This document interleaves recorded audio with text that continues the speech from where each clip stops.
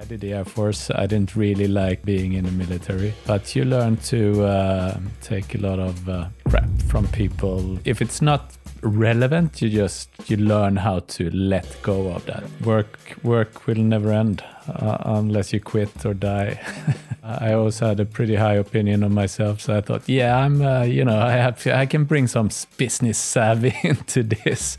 With some things, you need to do the same things over and over again and put in the hard work. So it took a long time for me to learn to work hard. Just potential is not enough if it's not fulfilled, and the way to fulfill it is to... Welcome to Sports and Outdoor Mentors. In this episode, I chat to David Ekelund, the co-founder and CEO of Icebug. Icebug is a footwear brand that's renowned for minimizing their negative environmental impact. They employ 50 people and in 2022 generated approximately 30 million euros of sales. I chat with David about the challenges of founding and leading a family-run business, around his inspirational approach to people leadership, and how they're leading the way in transforming the outdoor industry to be more sustainable. Before we jump into the episode, I have one favour to ask. Please hit the subscribe button. This helps the channel massively by enabling us to continue to elevate the content and attract more guests to share their amazing insights with you. So let's get into the episode. I hope you enjoy it, and I'll see you soon. David, looking back over your life to date, what are the defining factors, the defining moments that led to where you are today?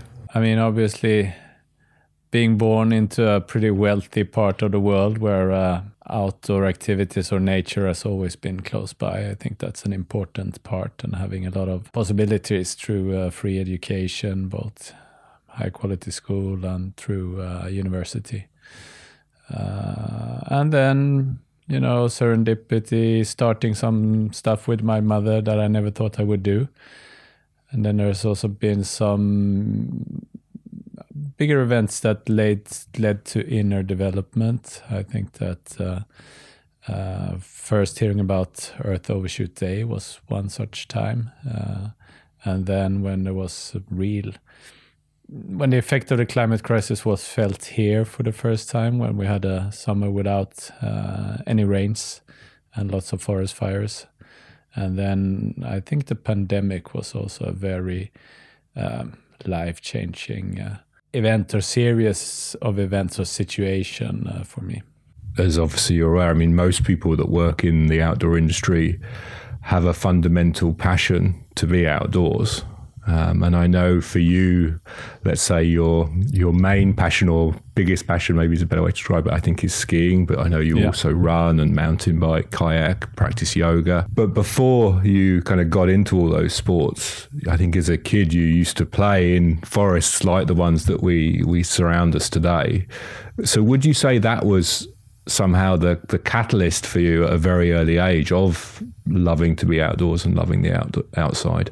Yeah, I think there are two different things here. One is things that you kind of do as activities. So I also started skiing at a very early age. I think I was 4 the first time I was in the Alps. But the other part, which is more as an integrated part in everyday life, more or less, because I grew up in a pretty urban area, but still very close to the forest. We always spent a lot of time there, and that wasn't really outdoor activity. That was just being outside. So I think that I didn't quite understand how much that influenced me and was a part of who I am. It kind of this everyday being outdoors thing until it was this time when the forest here felt that it was really not in very good shape, when it was a big drought. And then I realized, in fact, I grew up just about 10K hike through the forest. So it's basically the same forest. I've lived, in a few different places outside as well, but I came back to basically the same forest, and I hadn't really realized that. Because if you drive around, it's a little bit longer, but if you hike through it, it's only 10K. And the idea of this, the forest that I always took for granted, that it would maybe not be around for me and for my kids and for future generations, that was a very tough thing to take in. So after those early years when you studied, I think you studied philosophy initially in Gothenburg, so not too far away. And then you switched to journalism. Maybe you can touch a little bit on why you switched. I think there's maybe an interesting anecdote, funny story there. But also you studied in Spain for a little while as well. So I'm interested, first of all, is there anything through those years, through those studies, that you were able to kind of take and practically use and in later life in running Icebug today? And also what the value for you of spending time in Spain was, and if you felt that was a value to you. Starting with philosophy, I think that was the first subject I studied at university. And I think it's excellent in the sense that this gives you a lot of tool for thinking and to analyze what is a real problem and what is kind of a pseudo problem. So I think that was the best aspect that I got from philosophy at that time. Maybe I got some seeds that would grow later in terms of philosophy as a way of approaching how to live a good life. At that time, I was mostly interested in the analytical part. But after a while, I kind of get a little bit fed up with, asking, does the world exist or not? And decided to, I want to be a little bit more practical in, I think the world exists, so I want to be a little bit more practical in how I can affect this world. And then I did military service, and after that, I went to journalism, as I saw as a way of trying to have some influence on positive development in the world. Interesting. No, I wasn't aware you did military service. So, what did you take away from that experience? Anything, or? Yeah, it was mandatory at that time. Of course, you could do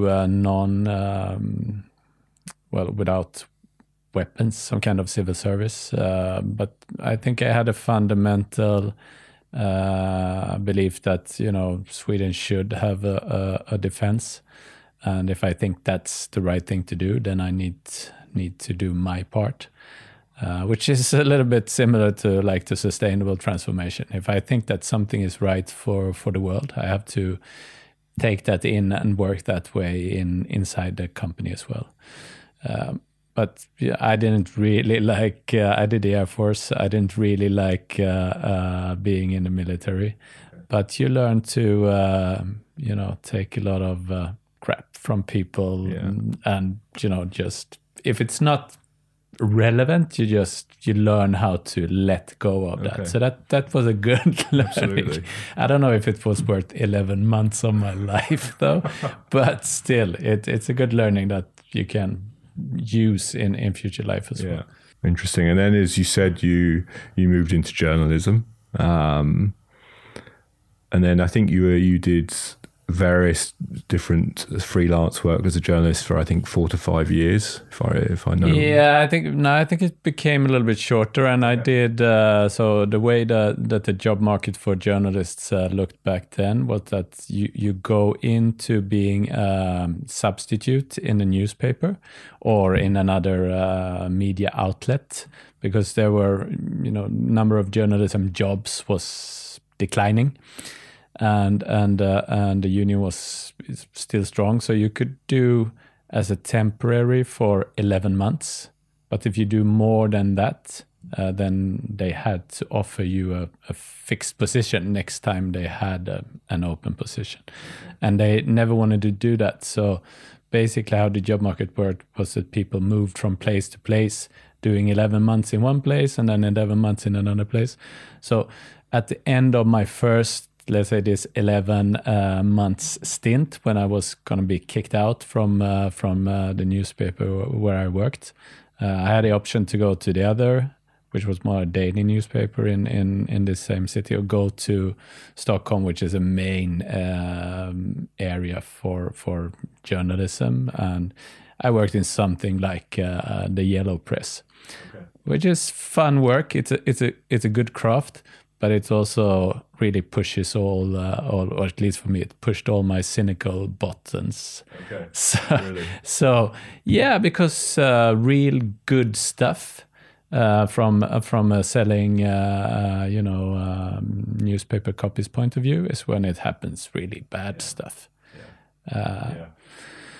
So I was like, should I go to Stockholm and do the same thing? I don't know. And when it comes to journalism, it's one of those professions where you have a few really high-profile jobs, which are the reason why you want to go into journalism. But then you realize that really the majority of journalists, they have a different job than those most profiled or prominent ones. So it was around this time that my mother, who was very established sportswear and then footwear designer, her best supplier from Taiwan, they asked her if she didn't want to start a company with them to cater for the Scandinavian market, doing design and product development and production for different Scandinavian brands and in-house labels. And she kind of described this as an opportunity, but she was unsure if she, would be able to do it alone. And then I figured, okay, so I always had a pretty high opinion of myself. So I thought, yeah, I can bring some business savvy into this, because she always been very good at commercial design and made a lot of other people rich. So I thought, yeah, I'll bring some savvy into this, and we'll do a few years. And I formed a company then called MDP, as in $1 Million Project. Wow! so the plan was to go in, work together for a few years, make $1 million, and then I could, resign, retire, and write novels, and I wouldn't have to care if anybody would buy them or read them. 24 years later, here we are. Yeah, exactly. So first, in that kind of respect, first we did really well with finding a lot of good customers here. But then things changed pretty fast. So first, Chinese factories, shoe factories, became a lot better at going direct. And the customers, they were only looking for the lowest price. So the space to work with quality or design, it was shrinking pretty fast. So we thought, okay, long term, this is not going to be viable. If we going to do something that we can stand for, we need to start our own brand. And then we saw that our expertise was in winter footwear. That's where we could add something of value. And then this was a big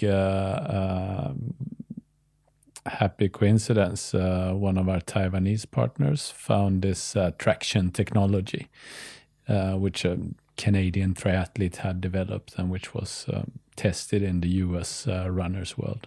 So he had a very, very rudimentary shoe, but the technology that he had developed in his own rubber factory with dynamic carbide tip studs, making it possible for him to run and train all through Montreal winter. We saw that, okay, this is not only for running, but with this we actually have a chance to solve what is the biggest problem that footwear can solve in the wintertime, the risk of slipping. Yeah. So that's how we started to build Icebug around this traction technology. Going back to those early days, I would imagine there are, let's say, the good and the bad of working with somebody in your family. So in your case, your mum. So when you reflect on those early days of Icebug, what are the best and the worst memories of those times? The best was that we had a lot of fun, and it's. Since this was never really, or it didn't start as a serious project in that way, you can kind of role play a little bit with having a company and being a business person. And then traveling a lot, and there's this positive momentum around creating something new together. So that was very much on the positive side. And, the tough side was that very few people believed in us. So from the industry, they thought that this would be a very marginal product.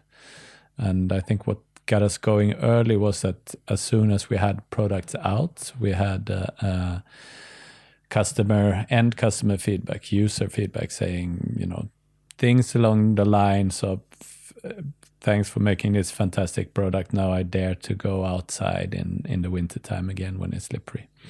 And it's this very strong sensation that when you expect to slip, but you get traction. And we see that that's like it's a key driver of recommendation for Icebug, which still is reproduced over and over and over again. And still, it's a little bit the same feeling every year when it's slippery for the first time and you use the shoes and you remember what it feels like. It's pretty amazing this way. So this was what was a very positive thing. And then it's very interesting building a company because I'm super interested in culture. And I think culture is here we say that we have three main things that you will be not really measured by, but the three things that are equally important if you work at Icebug. One is getting the job done. The second is developing, and the third is contributing to culture. And my work with culture has often also been in opposition to what I don't like. So when I worked as a journalist, this was really a culture of complaining about everybody else, how stupid. Because I worked in the night time editing the magazine, so then we complained about how stupid the people working in the daytime were, or the graphics, how stupid they were, or the photographers. Or even the journalists writing, because we were editors, and of course everybody complained about how stupid the management was. Of course. But it's really as you're never gonna be able to complain and whine yourself towards a better atmosphere. But that doesn't stop people from trying, for sure. So that's one thing that I really didn't want to have. And then we figured that the project was okay, if you surround yourself, you're going to be so much time at work. So it's more nice to surround yourself with friends and people you like. So that's what we did. And that's very good in this care aspect. But what we noticed then, if you do this for a longer time, is that if you don't have high enough expectations, also, then it's not a nice culture after a while. High enough expectations in what way? To get the job done. Okay. So not just caring about each other, but actually also having the candor to say, okay, now you need to get this done here, and so that you contribute something of value together. Yeah, absolutely. Yeah, I think that balance is key for sure. Yeah. Not always easy to find the right balance though. I think, being nice, being a good person, of course, is important. But I also think, for individuals' motivation, for their own drive, that accountability, that need to, be held accountable for something, I think is really important. I don't really like accountability, because that kind of starts where responsibility ends. So I'm much more like, if people really move into taking responsibility. Yes. But where that fails, accountability needs to be a place. But if we have expectations that people will take responsibility for driving certain things and so that we can create value together, that's a strong part. Yeah, Absolutely. That's what we're still trying to always find the right way in moving in this direction. Yeah. But I think it's an ongoing challenge. I'm not sure you'll ever find the perfect balance. Work will never end unless you quit or die. So, exactly. And culture is definitely something we recreate every day together. I mean, me and the rest of the people that work here. Yeah. So interesting. It's fragile, but it can when it's good. It's really that brings amazing. It makes a great place to work. So I wanted to go back briefly on something that you mentioned earlier on. You said that you had this opinion of yourself in the early days that you had this business savvy, so you were going to come in and help your mum create this $1 million business. So now, coming from journalism, there's not necessarily a strong connection to running a business. So where did that confidence, where did that belief come from a business perspective? I always had a pretty high belief in my own potential to do different things. I think that's the way I've seen myself, that I have potential to do big things. Yes. And it's not because it took a long time for me to learn, because the school was always very easy for me, and doing exams, on general exams, the kind of which gives you makes possible to enter university. I scored very high on those as well. So I always had, but the problem is if you look too much towards seeing yourself as high potential, and you're kind of very fond of that self-view as well. And you don't understand that you have to, stretch out so far, so some things you will fail with. And also that you need to put in single-mindedness and perseverance. And with some things, you need to do the same things over and over again and put in the hard work. Just potential is not enough if it's not fulfilled, and the way to fulfill it is to finding the proper purpose and mission, and have a direction, and then work hard. So it took a long time for me to learn to work hard and to stick to certain things and repeating those. Because it takes a while until you know what you're doing, and then you get tired of it, and then you want to change to something else. But other people will not necessarily catch up until you have done that thing a couple of times. And is that something, that point around, I guess, your speed or anybody's ability to move quicker than other people, is that something as a leader of the business that you have to be sensitive to, that perhaps you're already thinking about the tomorrow's challenge and people within the business are still focused on today's challenge? Is that something that you're conscious of? This is really interesting, because what we have as like the main, try to boil down as the main thing which we are working at is trying to making us future fit now, or actually making sure that we are relevant for tomorrow now. So we kind of work with here and now at the same time as the long-term perspective. Yeah. But it's always a question, and I don't think that's just me, but you can move very fast in the thinking and concept domain. There's virtually no friction there. Sure.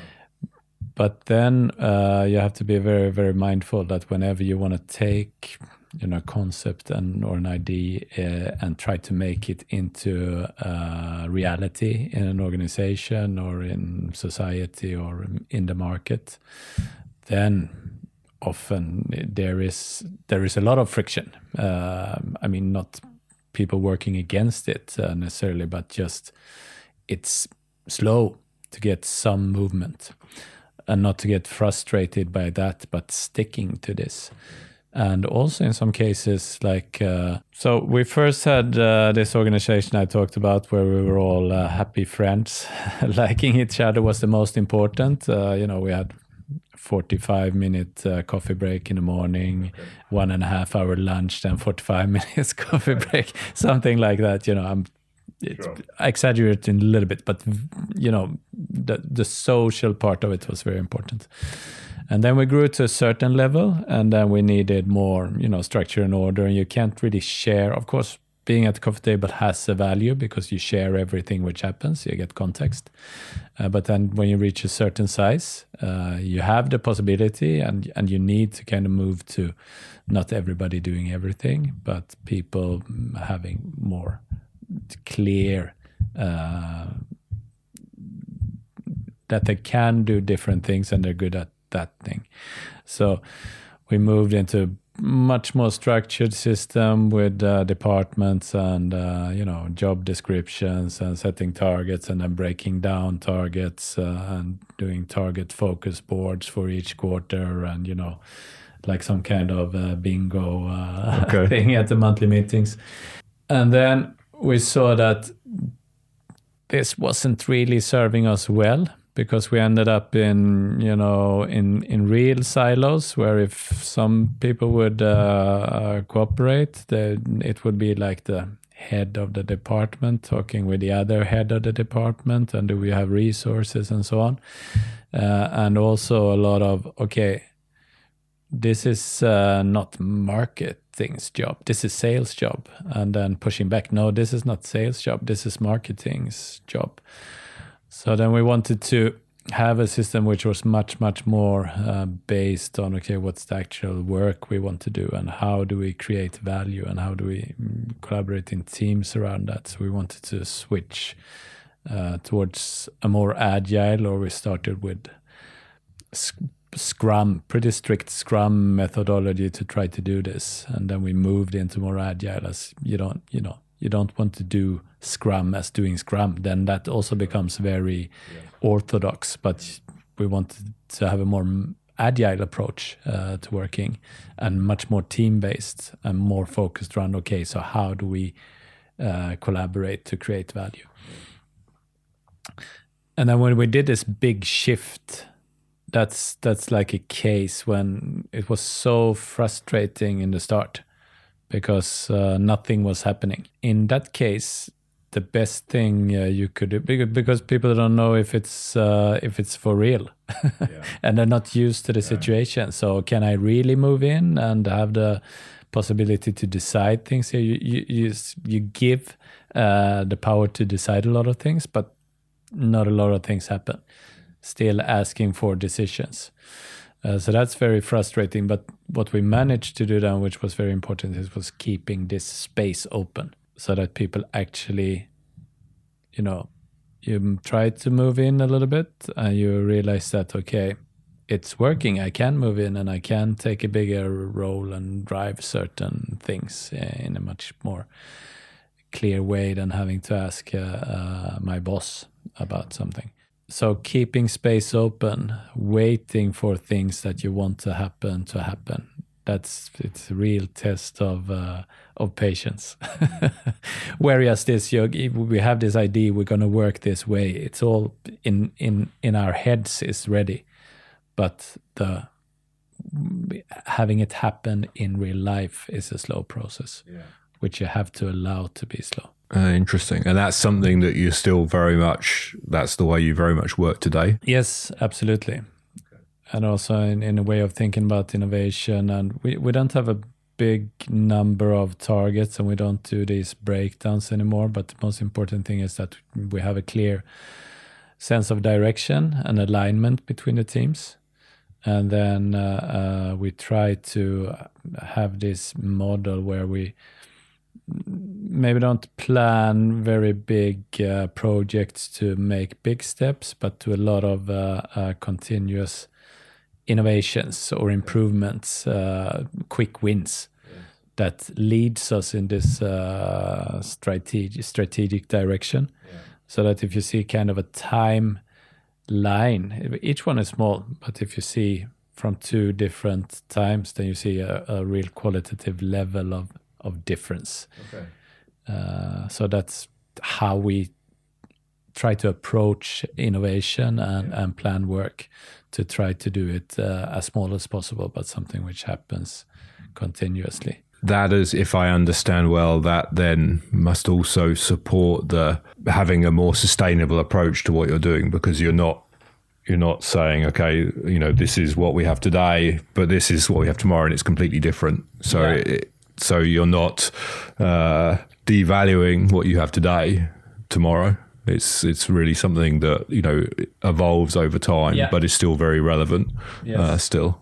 Yes, and it's part of the learning process. So even if some things we did 2 years ago we wouldn't do them today, they still had value for us. Like an example of this is really how we have worked with sustainability or climate work over the past couple of years.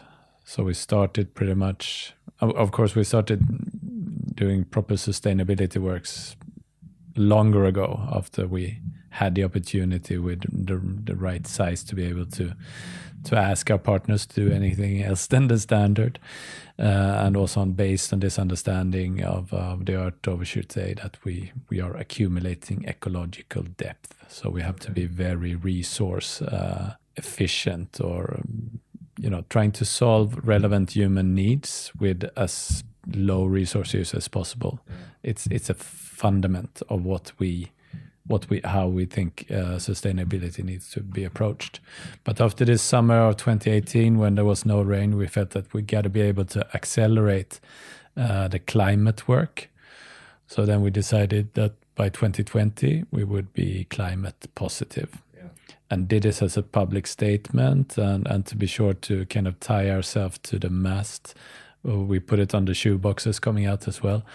And when we decided, we didn't really know what it would mean, because we didn't have a clear measuring of our emissions. And we didn't know what we knew that we wouldn't be able to remove all of it, of course. But we didn't know what compensation would cost. But that kind of sent the organization into not only a few people that are normally the ones interested with sustainability, but the wider scope of the organization got very nervous, proud and nervous. So they got to work. And we did a good first LCA of a relevant product, which was also one of the biggest sellers. So we can assess what's the total impact. And then we also found this, in the UN platform for offsetting or compensation, where it was much, much lower cost than we had expected. Okay. We thought when we started, we thought, okay, this would be between 5 and 20 euros per pair of shoes. Yeah. Wow. And it's a big gap. Yes. But it ended up being more like, 20 cents or something like that. So that cost is really nominal. And when we did the full compensation in the UN offsetting platform, they said, okay, it seems that you are the first company in your business that are doing this. We wanna acknowledge this.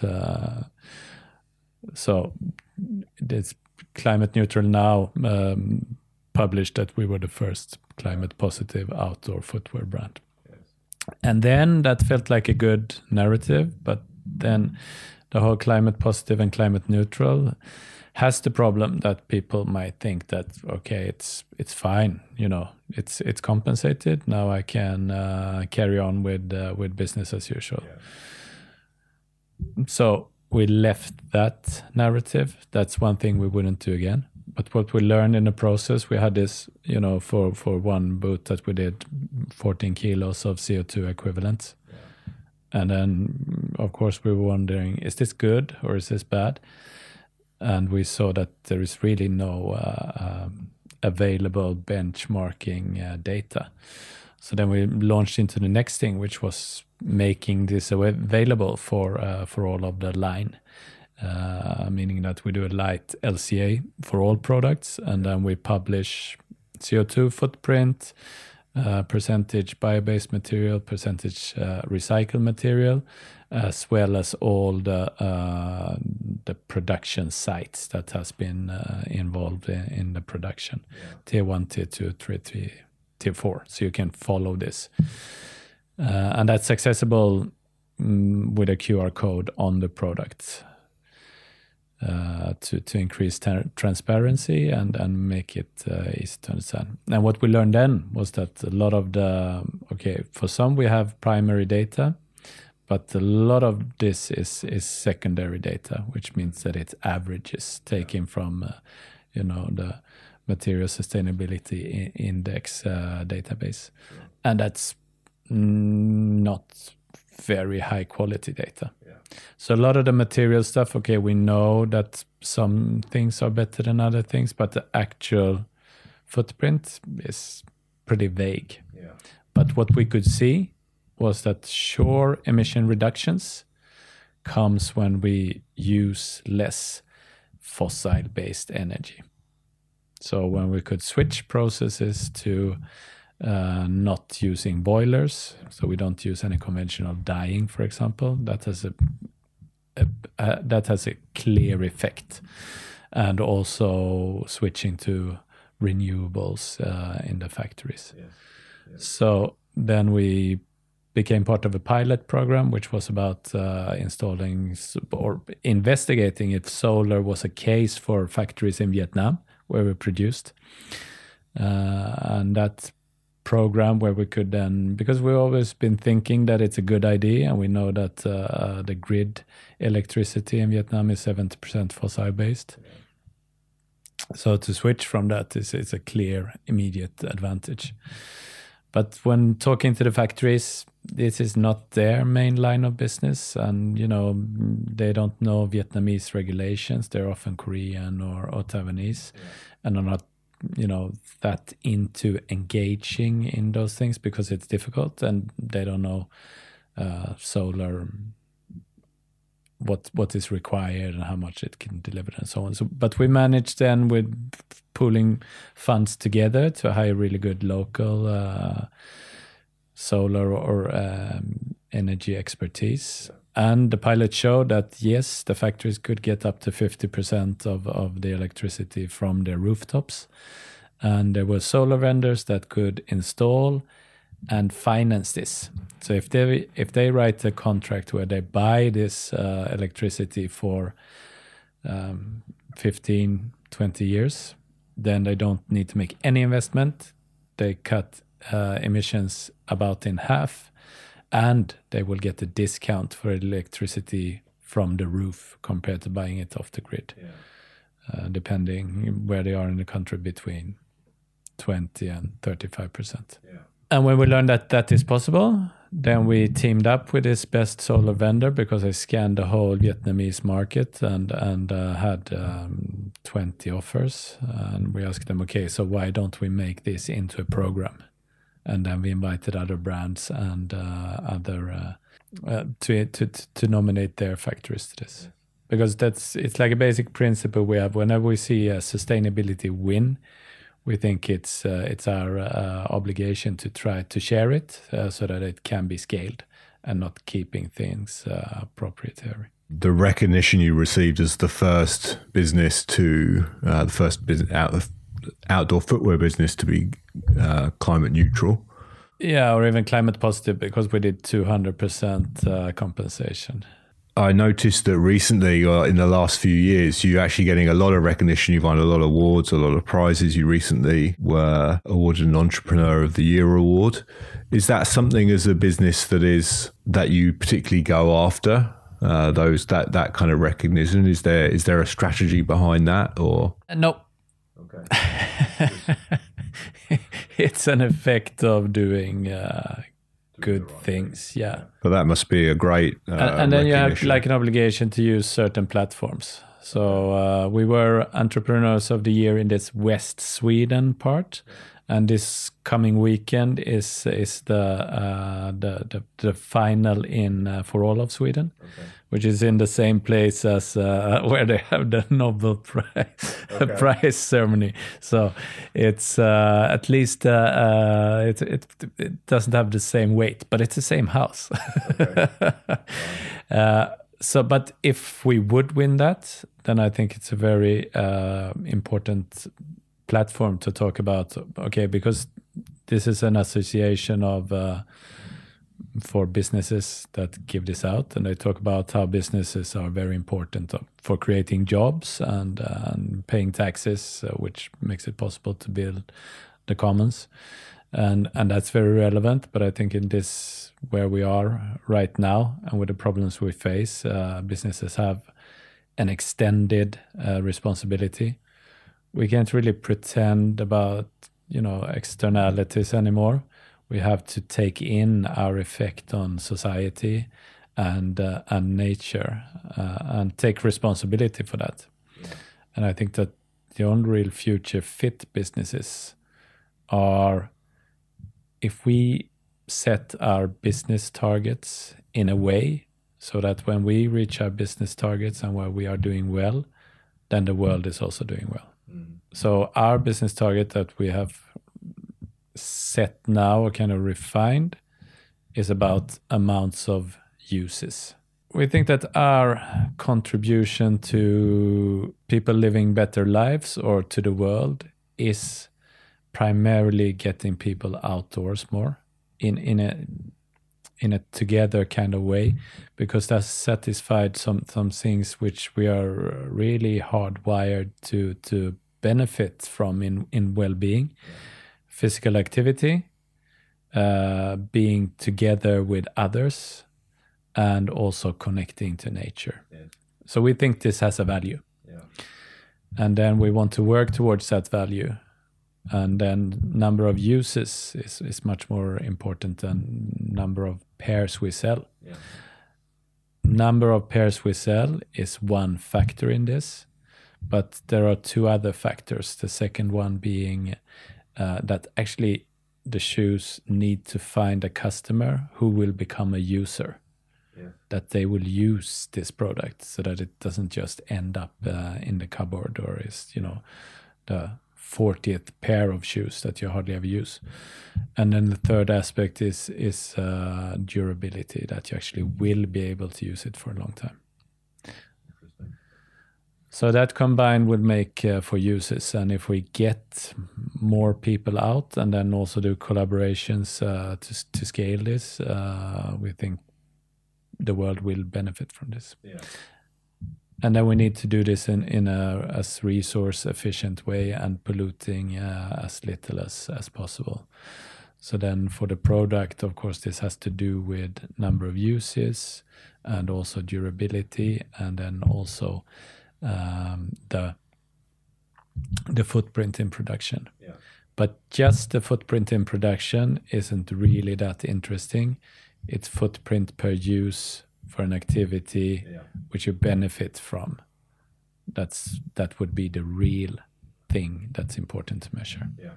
In addition to doing the work with your co-founders to run the business, you also sit on the board of the EOG, and previous to that were chair of the Scandinavian Outdoor Group. When you're obviously dedicating your own time to be part of these programs, what's your drive and motivation for that? And what have you got out of it so far? What do you feel like you're getting out of it? So I'm a very strong believer in the power of collaboration. And I think that, the Scandinavian Outdoor Group, where I was for the longest so far, it's a testimony to that. There's a lot of really valuable work done on the sustainability side there. And then I also think that, of course, by contributing something to the common good, we also benefit. And there's this kind of trust which has been, I would say, the Scandinavian secret sauce of success has been trust in our societies, and you can also see this in the Scandinavian outdoor group, that brands, they don't wait with giving things until they've seen that they have received more. They trust that if I give, I will also get. So I think that building on that is very, very important. And then this might seem a little bit presumptuous, but I think that the Scandinavian aspect of outdoor have something valuable to offer to the world. It's based in this friluftsliv mindset where, you know, outdoor should be available for everybody. It doesn't need to be very extreme, or, you know, it's about getting out. It's free air life if you just translate it.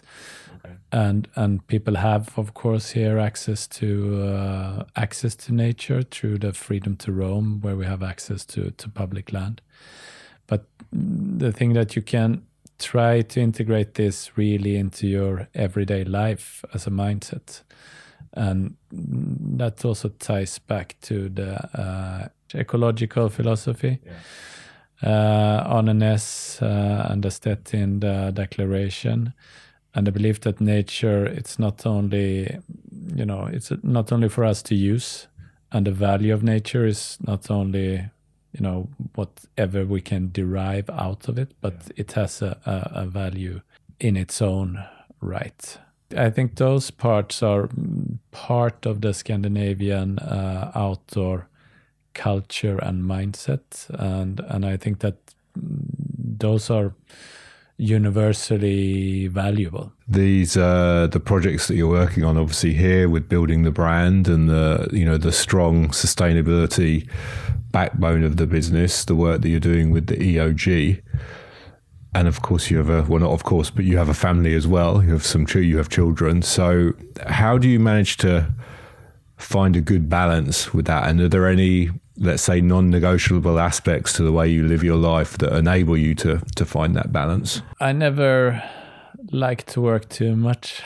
so in fact, I think this is maybe an important thing to share from like an entrepreneur point of view, because you get all these crazy stories about sleeping under the desk and stuff like that. I don't think I ever regularly worked more than, let's say, 50 hours per week, more in line with 40 hours, because I always wanted a certain balance. And it's possible to build a business that way, apparently. Yeah, of course, you need luck as well, but it's possible. I also want to kind of set up every day so that I get a good balance. So, you know, you don't wait for the weekend or wait for vacation for everything to happen. So an important part of setting this up, I think, is that we do this 3 well health hours per week. So 11 to 12, Monday, Wednesday, Friday.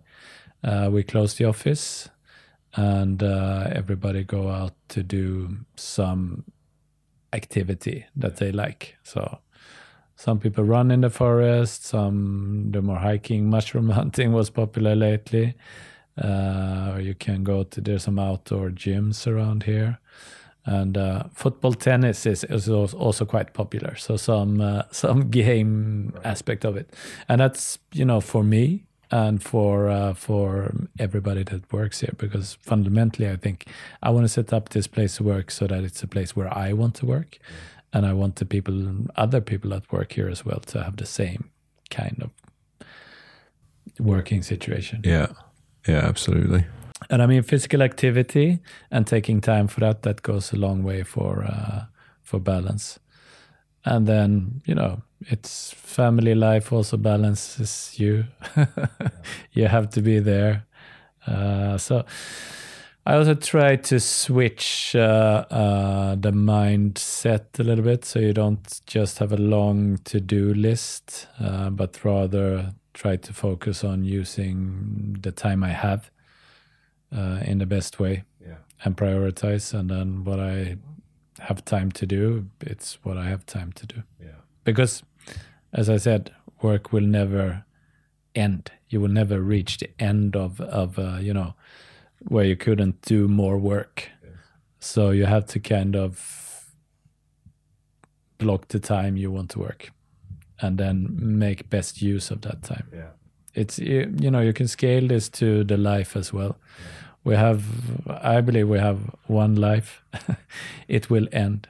Yes. So this also relates to what I value highest. It's not maximizing the amount of money, but actually using my time in the best way. It's really, it sounds like it's fundamentally it's a philosophy that you're kind of operating under. It doesn't sound like there's a particular rules that you abide with. It's just a philosophy that, as you said, you know, my time is finite, and you know, it's not even a discussion really. It seems like you will have a balance, and you know, you basically act to ensure that happens. But I think it's tough for a lot of people to understand how you achieve that. Yeah, I mean, it's simple, but it's not easy. Yeah. It sounds simple. Yeah, no, but it's simple, but it's not easy. Yeah. So it's I think this is, I mean, as culture and building your everyday life, and you know, a lot of things coming in, lots of demands. It's a constant train of steering that way and remembering what you think is most important, and also trying to do as little as possible. That I'm not the only one that can do, because that would be what brings Icebug most value.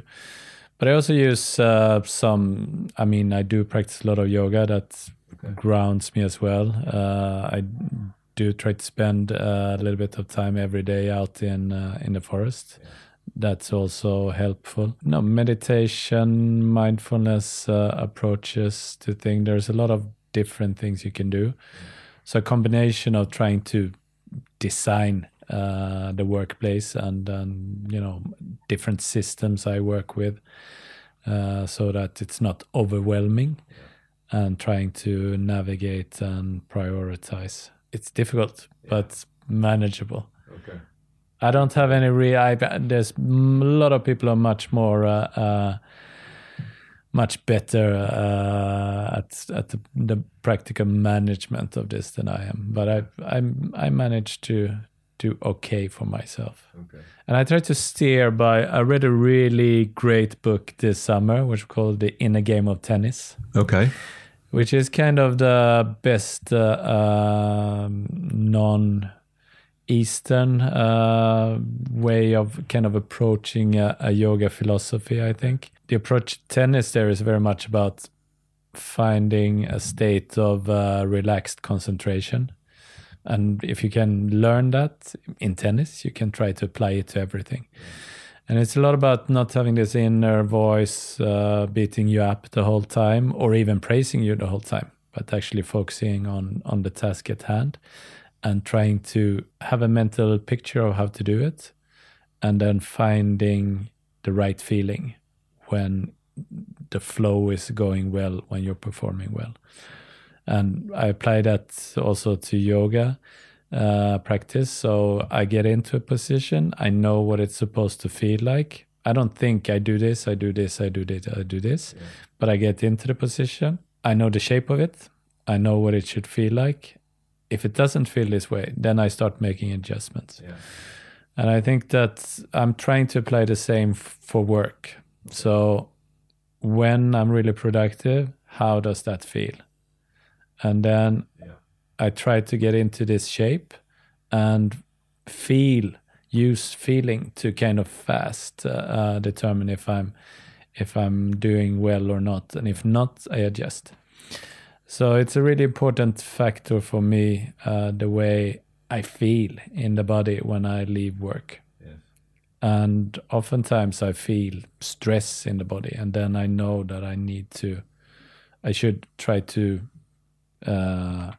modify some things so that I leave work with a good feeling. It's the inner game of tennis. Inner Game of Tennis, yes. Okay. Very worthwhile to read. Pretty short, so condensed wisdom. Perfect. What would you consider to be your most important task as a leader of a business, but also people? I mean, a little bit high flying. We have decided that we want to use the company not to maximize profit, but to maximize our impact on sustainable transformation.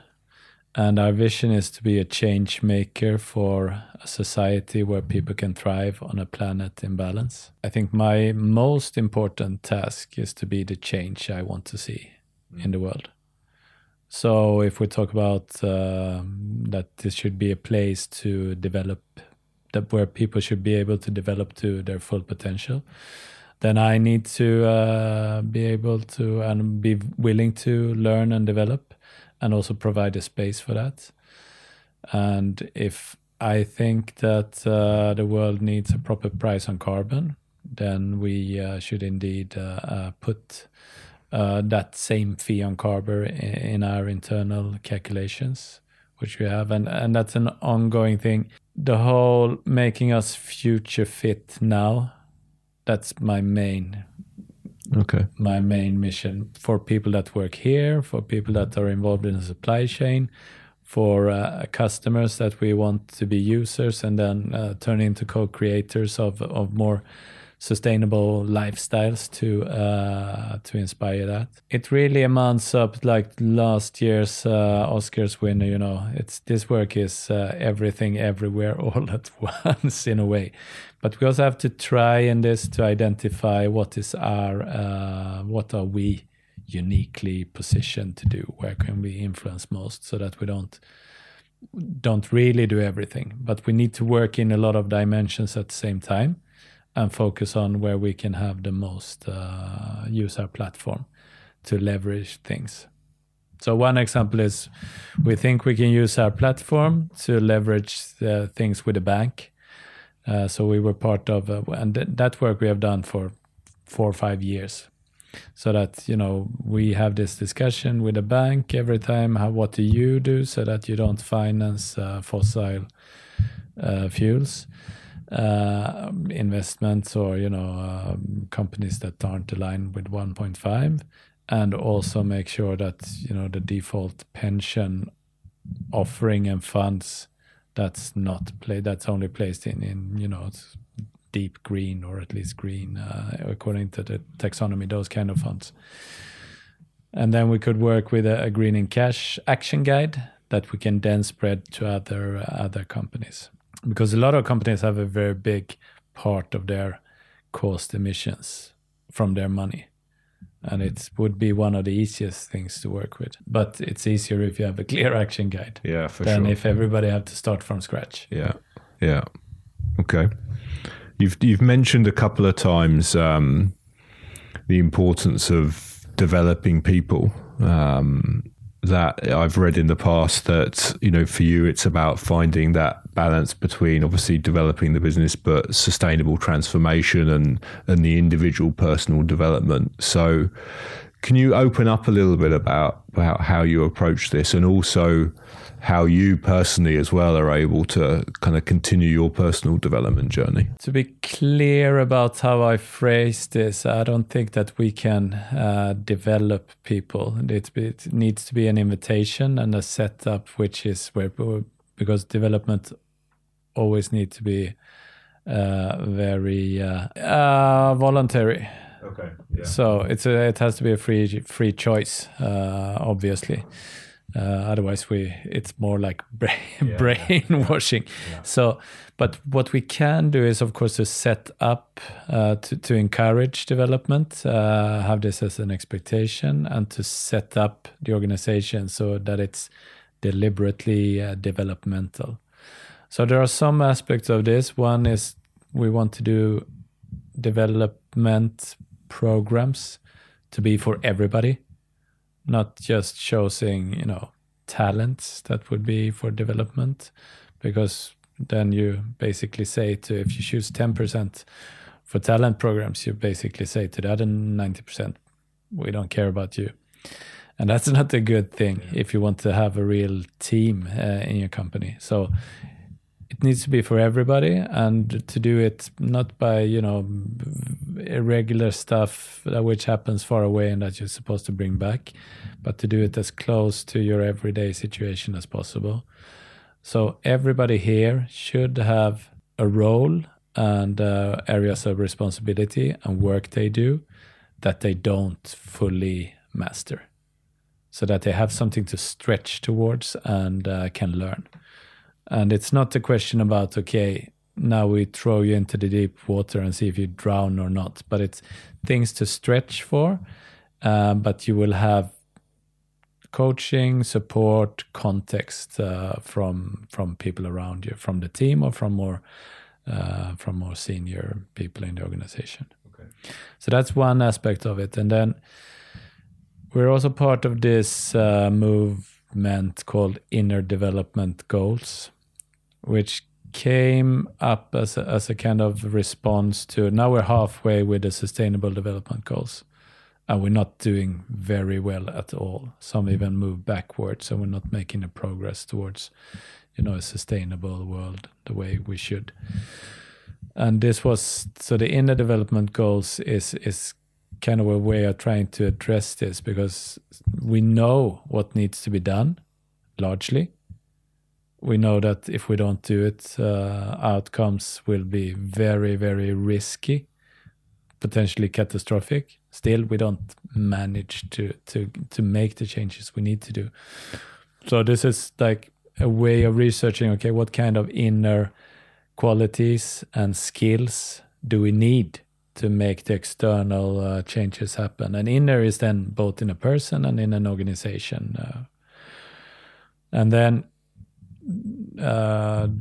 from academia, they researched what do people think are the skills needed for the sustainable transformation, and then it's 23 of them, and then it grouped in 5 different categories. So one is being, or relationship to self. Second one is thinking. Then it's relating, both to others and the world. Fourth one is collaboration, and fifth one is action. And the way we approached this was that we did this, it felt like also a natural progression for us, because we did first with an organizational developer as a psychologist, we did leadership development. Then we did team development based on research for what makes team work, and that's very much in line with an agile way of organizing.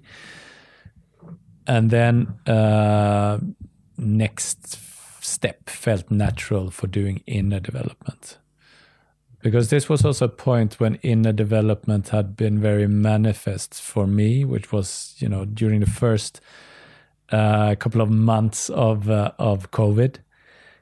It was really quite, we talked about this VUCA world for a while, but the level of uncertainty and ambiguity during the first couple of months of COVID was just amazing, staggering, unprecedented.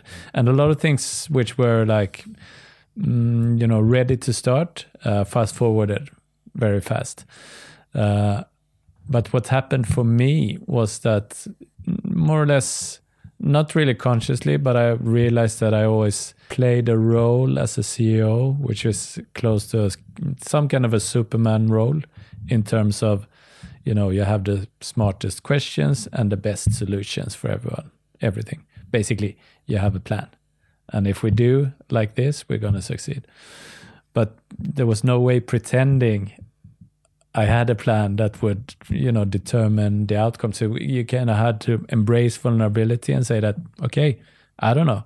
We don't know. We got to be able to try to figure this out together and learn as we go along. And giving up on that knowing and, feeling the need to display this image of knowing and being in control.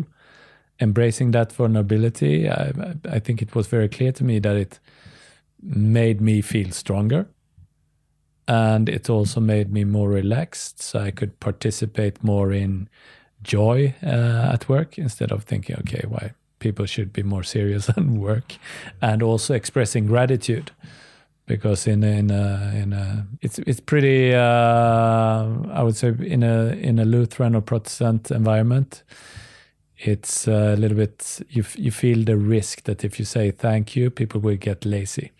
But I learned that it's really is the other way around. If you show gratitude, people want to contribute more. So I learned through my development, I learned some things that were important, and I think it made me more fun to work with. And also it doesn't just happen at work, because in a development it's in all dimensions. So I think I also became a more fun partner and dad to be around. And the same thing here. If I benefit this way from inner development, I want to make this accessible for all of, quote, my people or all the people at Icebug. And then moving from team development and seeing what's the next development we should work with, and having had this experience for me and in related things for some of the other top management, we said that, okay, let's try inner development goals as a framework for this and do it together with our, trusted organizational psychologists that we worked with for a while. So, and we divide the year in 100 days segments. So we said, okay, let's do one theme per 100 days. So we started with being, and then we moved into thinking, relating, and so on. Now we've done 1.5 years of this. Okay. So we start with making like an introduction to this category, see what research says, why is it good to have these skills, and then do some practical exercises. And then during the 100 days period, we have like every 2 weeks, there's a 1.5 hour IDG group meeting. And then it's groups where people from different teams are put together. And then basically you talk about if you have found some skill or quality to work on, how you have worked on it, or what your reflections are around working it. Sorry, and learn by this kind of sharing. Really interesting. I'd love to find out a bit more about that actually, but maybe there's a white paper out, because we were one of the real pioneering organizations in this, to really try to work with it in practice. Yeah. So the Inner Development Goals organization, they put out the white paper where we are one of the examples. What's your favorite piece of sports or outdoor gear? And you're not allowed to say something from Icebug, because that would be way too easy. Yeah, that's easy. Skis. Skis? What? So what type of skiing? Are you a cross-country skier, downhill skier? No, touring, so alpine touring. Okay. So I would go for something which is light enough to skin up, but then big enough to have fun skiing down. Great. Sounds good. Now, you already mentioned one book, but is there another book that you would recommend for somebody that's working within the industry to inspire them and motivate them to do better? There are a lot of different books that have inspired me. Some are more on the business side. I think that the whole framework, which is in this Jim Collins body of work with Good to Great, I think you can find that the roadmap online, and then you can go into one of the books. That's been very useful for us as a kind of how do you create a well-working business. Yeah, it's a good one. Then I think also Brené Brown has one book called Dare to Lead, I think it's called. That's about vulnerability and that kind of research. There's a book called An Everyone Culture about deliberately developmental organizations by Robert Keegan and Lisa Leahy. And then there's also, I don't know what the book is called, but Half Earth, E.O. Wilson, the whole half Earth ID that we should keep half Earth wild. What a great idea. Yeah, and then yoga philosophy is quite interesting as well. Okay. There's one called The Tree of Yoga by BKS Iyengar. That's a good one. And if today was your last day here, what would your message be to the team? Like if I die or if I... I'm not saying that. Okay. Just if it was your last day. Maybe you die, I don't know, but that's not what I'm suggesting. I think I would say it would be do good work. Okay. It's simple. And maybe then that'll connect to this question. So if you were to give future leaders in the sports and outdoor industry 3 bits of advice, what would those 3 bits of advice be? I think finding the joy and passion in what you do, and be able to, when business as usual is destructive, to stand up against it. I think you're worth working somewhere which has a good purpose. And look for a business model which gives value and where it's aligned, so that when the business is reaching its business targets and it's doing well, then the world is also doing well. The aim of this podcast is to really help people that are either working in the sports and outdoor industry or would like to on their career path. So considering that, is there anything today that we should have talked about that we haven't, or any question that I should have asked? I think we covered a lot of ground. I think a lot of this is my personal thinking and ideas and motivation, and I think that's it. Does you need to find your own inner compass. I think that's an important thing, so that you can be in some way authentically yourself, and don't try to show up at work and putting your best side forward, but creating a culture where we can be people and bring our whole selves to work. Because there are so many false divisions, like that you would step into a professional role, and then all of a sudden there's a set of morale that is a business morale, and you follow certain things which is right in a business context, and you kind of leave what you think are the right things in your personal life. And this thing about externalities, that businesses should look at profit only, and you don't factor in how you affect society or nature. And we need to be our whole selves at work also. Yeah, absolutely. Great. Well, I think that's a really good place to end on. So thank you very much, David. I really appreciate your time. I think I think very genuinely that you're somebody that really inspires people within the industry. So, please keep doing what you're doing. And as I said, thank you very much for the time. Super interesting discussion. We covered less than half of my questions. So maybe in a few years we'll come back or I'll come back and we can carry on the discussion. But thank you very much today. Thank you, Dan. It was fun. A joy. I hope you enjoyed the episode as much as I did. We love to read your feedback, so please leave your thoughts in the comments below. Thanks again for your support. See you soon, and don't forget to subscribe.